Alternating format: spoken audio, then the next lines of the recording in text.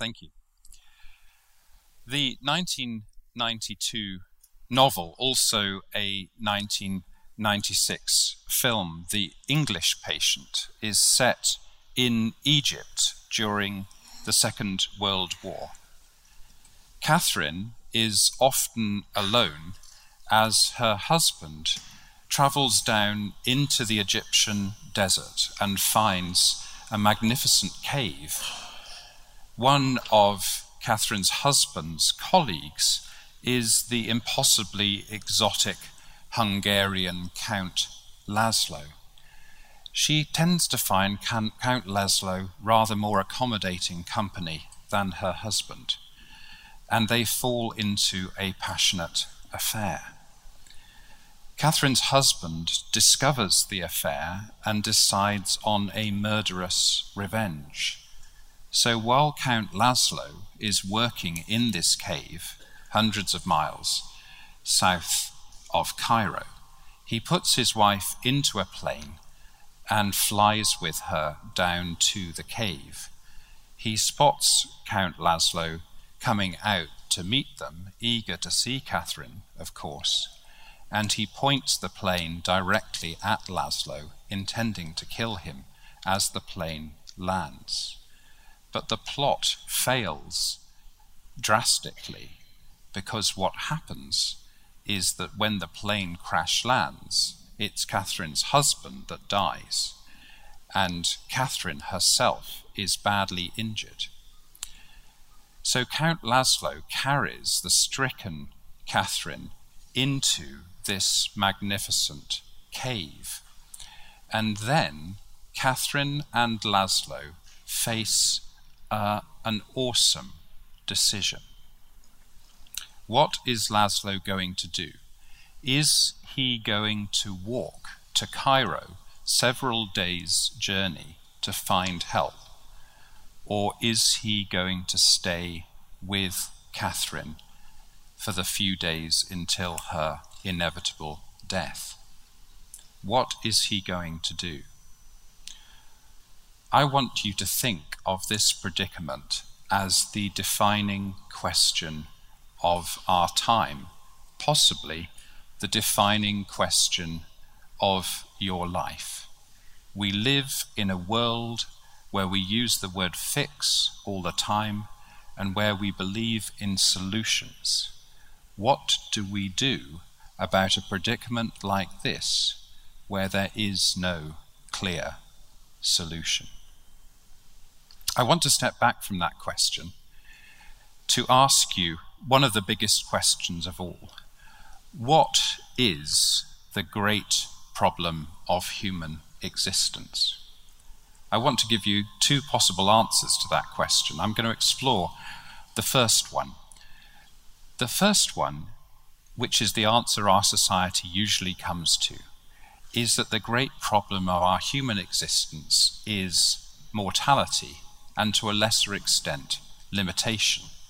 We create all kinds of gadgets, we make all kinds of breakthroughs, because we really believe that our fundamental human problem is that we're going to die, and that all ancillary problems to that problem are problems of our limitation.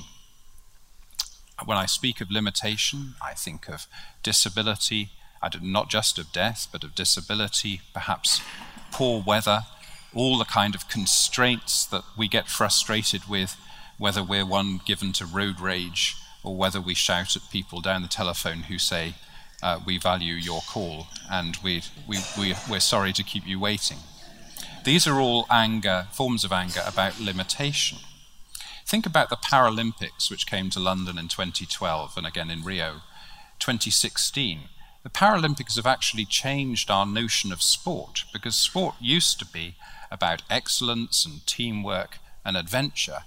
But now, if you see it through the lens of the Paralympics, sport becomes fundamentally about the overcoming of limitation. And the same is true of technological breakthrough. We used to advertise our products by saying, making lead pencils the same way for 150 years. Nobody uses that kind of advertising these days. Today, people say, making the impossible possible, connecting you with people the other side of the world. That's what we most value about our inventions. And so, in other words, the whole of our lives as a culture are based on the assumption that our fundamental problem is limitation in general and mortality in particular. But I want to suggest to you that actually that's incorrect. I want to suggest to you that our fundamental human problem is not limitation, it's isolation. What do I mean by that? Let me ask another fundamental question. Why, as Christians, do we want people to be saved? Well, we might instantly say because we don't want them to go to hell or oblivion or whatever the word for downstairs happens to be by the latest theological report. We don't want them to go downstairs. But what does upstairs then look like? What's the opposite of going downstairs? Is it not dying, living on alone forever? Is that really what upstairs looks like? I think that's more of a definition of hell than of heaven. What's missing from it? Well, what's missing from it is the word with. Heaven is the state of being with God, with one another, and with the creation forever. What all those things have in common is the word with. In other words, heaven is the overcoming of our isolation from God. That's what salvation means. Our overcoming from our isolation from one another. That's what the kingdom means. Our overcoming of isolation from the creation. That's what the ecological movement is all about. And perhaps also our overcoming of isolation from ourselves. Isolation is the fundamental human problem, not mortality. And here's the crucial point. Our efforts to overcome mortality, our increase in technology, our constant investment in the new and the transformative, often end up increasing isolation. How many people can be on a blog site chatting away to somebody in Australia and not know the name of the person that lives next door? It's almost like the increase of our technology, the increase of our obsession with overcoming limitation, actually hinders our ability to address the real problem, which is isolation. What I'm saying is that we've all become Laszlo. We're all walking to Cairo to find a solution. We're all neglecting what our true calling is, which is to be with Catherine in the days before she dies. Now, let me explore this same issue in a different way. I want you to think about, remember, how many people saw Play School as children? That's pretty much everybody. Well, in Play School, there was a square window. Do you remember the square window? So think about an old-fashioned square window. I want you to think about 4 kinds of social engagement. I work with homeless people all the time, so I'm going to think first of all about homeless people. But I also want to make the analogy to the situation of Laszlo and Catherine. The first is what I call working for. Working for is where we build up all our skills and energies. We go to college, we get a master's, and we become really good at doing something for people. That's the way the middle classes work. We become really good at something, and if we become high-powered at it, we get a secretary who meets the people before they ever get to meet us. That's how you know you've really succeeded. And there's a second way, and that's what's called working with. We might call that the second pane in the window. Working with is more like community organizing. It's not about one person's expertise. It's about gathering a whole group of stakeholders around the table. So working for a homeless person is reckoning that homelessness is a major problem and setting up an organization and setting up a night shelter and cooking lots of food and those sorts of things. Working with is getting all the stakeholders around the table, the local council, the local business community, and the homeless person themselves. That's a slightly different model. There's a third model, which is called being with. Being with isn't about solutions. Being with is simply sitting next to the homeless person, perhaps buying them a cup of coffee, talking about whether Gareth Southgate is really up to the England job, and all the kind of gossip of the Premier League and what's going on about Brexit and who do you think that Trump man is and so on. That's being with. In other words, you're not seeing the homeless person as a homeless person. You're seeing them as a human being who's got interesting conversation and insights to give to you. And then the final pane in the Play School Foursquare window is being for. Being for is where you go on your blog site and denounce people who use the wrong language about homeless people. You should never use a phrase like the homeless, because it depersonalizes people and they go on a rant about this kind of thing. But what I want you to notice is that the difference isn't so much between working and being. The difference is more between the word for and the word with. Working for assumes that you have the answers and the other person is simply a basket case. They've got nothing to offer you. All they should do is get better at receiving what you've got to give them. Being for also is more or less all going on in your head. You never actually get to meet a homeless person. You just talk about them on your blog site. Working with is a whole lot better. It takes different skills and interests seriously. It breaks down that sense of isolation. But being with is actually the only one that doesn't see things fundamentally in terms of a problem that needs to be fixed, of a solution that only you can bring. We've got a major politician in the world right now who thinks he's the only person that can fix things.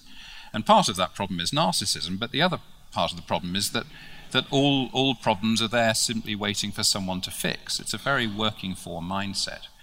Being with simply appreciates the other person for what they are. The only time we really are able to be with one another usually is on their birthday, because that's the only time of the year when we appreciate them simply for what they are and not for what achievements they've made in the world, what's on their CV.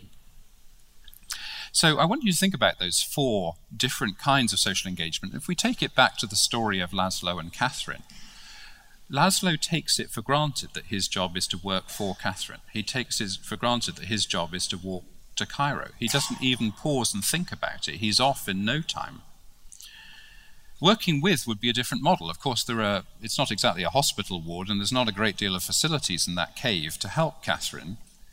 But working with is still staying in the cave with her, and working with is recognizing that she may have some understanding of what's best for her well-being in her last days, not just him. Being for would be wandering off into the desert and writing a poem about Catherine and saying meaningful things, but actually, basically moving on, I guess you could say, saying, I'll always remember you, and I've got this little piece of rock that I picked up in the cave that I'll always treasure and think about you. Being with is the hardest one. Being with is simply sitting beside Catherine as her last hours are spent. Now I want to change the story to a story you know very much better, and to explain why I'm so convinced that being with is what we're called to be as Christians. I want to tell you about a man called Jesus. Jesus spent, if you think about it, a week in Jerusalem working for us. If you take traditional theological categories, achieving our salvation, laying down his life for our sins, rising for our anticipated glory.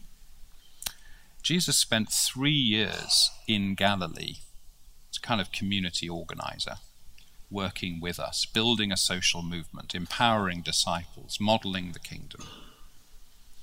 3 years of working with. That's 3 years and a week we've accounted for now. What about the other 30 years? Jesus spent the other 30 years being with us in Nazareth. As the Americans say, do the math. Do the math. Think about it. Jesus spent 90% of his time on earth being with us. Where do we spend 90% of our time when we face the kind of plight that humanity was in from God's point of view? Do we do that? I think we spent 90% of our time trying to come up with better working for solutions. So what we're doing by coming up with better working for solutions is basically saying that God did not know how to do an incarnation. God had no idea how to do a proper incarnation. And God should have come to our mission committee because we know how to do incarnation and we know how to prioritize and how to budget and how to organize ourselves. God had no idea how to do the incarnation and got the percentages all wrong. Are we prepared to say that? Or are we prepared to take a good dose of humility and say, maybe God got the incarnation right. Maybe those percentages are important. Maybe we should be spending 90% of our time being with people in situations of adversity, just like Jesus. And think about it, even at the most working for moment of them all on the cross, what is really going on? My God, why have you forsaken me? The cry of dereliction. What's going on there? Jesus is faced with the greatest choice there has ever been at the central moment in history. Jesus has the choice between being with the Father or being with us. That's what that cry of dereliction is all about, the agonizing choice of whether to be with the Father and maintain the threesome of the Trinity, or whether to be with us to the bitter end. And what does he choose? He chooses to be with us. That is the decision on which our whole destiny depends. It's a decision to be with. And meanwhile, the Father has to choose whether to insist that the Son is with the Father or to allow the Son to be with us. And the Father, of course, allows the Son to be with us. Together, those make up the fundamental decision on which our salvation rests, and they're both decisions about being with. So I want to bring you back, in conclusion, to the story of Laszlo and Catherine. What does Laszlo do? Well, he does. He goes to Cairo. And when he comes back, Catherine is very, very, very dead. It's desperately sad that this woman he's given everything for, he's given up his reputation, he's had this passionate affair with her, but when she really needs him, he's not there. He's in Cairo. Why does he go to Cairo? I think he goes to Cairo because he can't bear to watch Catherine die. He can't give up his working for assumption that he can fix this, which means he isn't with her at the very end. And the irony of the book is that when he does finally get back and he does find a plane to take her body back to Cairo, that plane crash lands so badly that he himself is badly injured. And what happens? He is taken in by strangers, one of whom in the film turns out to be Juliette Binoche, is the kind of stranger I'd like to meet at my last stage.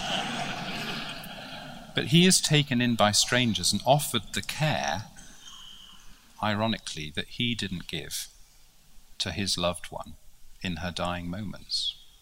Those strangers are with him in a way that he was never with the person he most loved in the world. My fear is that we're turning into a Laszlo society. But the most important moments in our lives are the moments when we are with one another in the face of our greatest tragedy. The Bible is all about the fact that God is with us in Babylon, in Egypt, on the cross, in the book of Revelation, in the most painful moment. That is the transformative witness of the scripture. That God, we want to turn God into a fix-it working for God. That's not how God wants to relate to us. God wants to be with us now and forever. The story of Laszlo and Catherine offers us our greatest challenge as human beings. Are we going to be like Laszlo and not be able to face it and walk to Cairo? Are we going to stay with Catherine right to the end, just like Jesus does with us? That's the question. It's up to us to answer it. Thank you.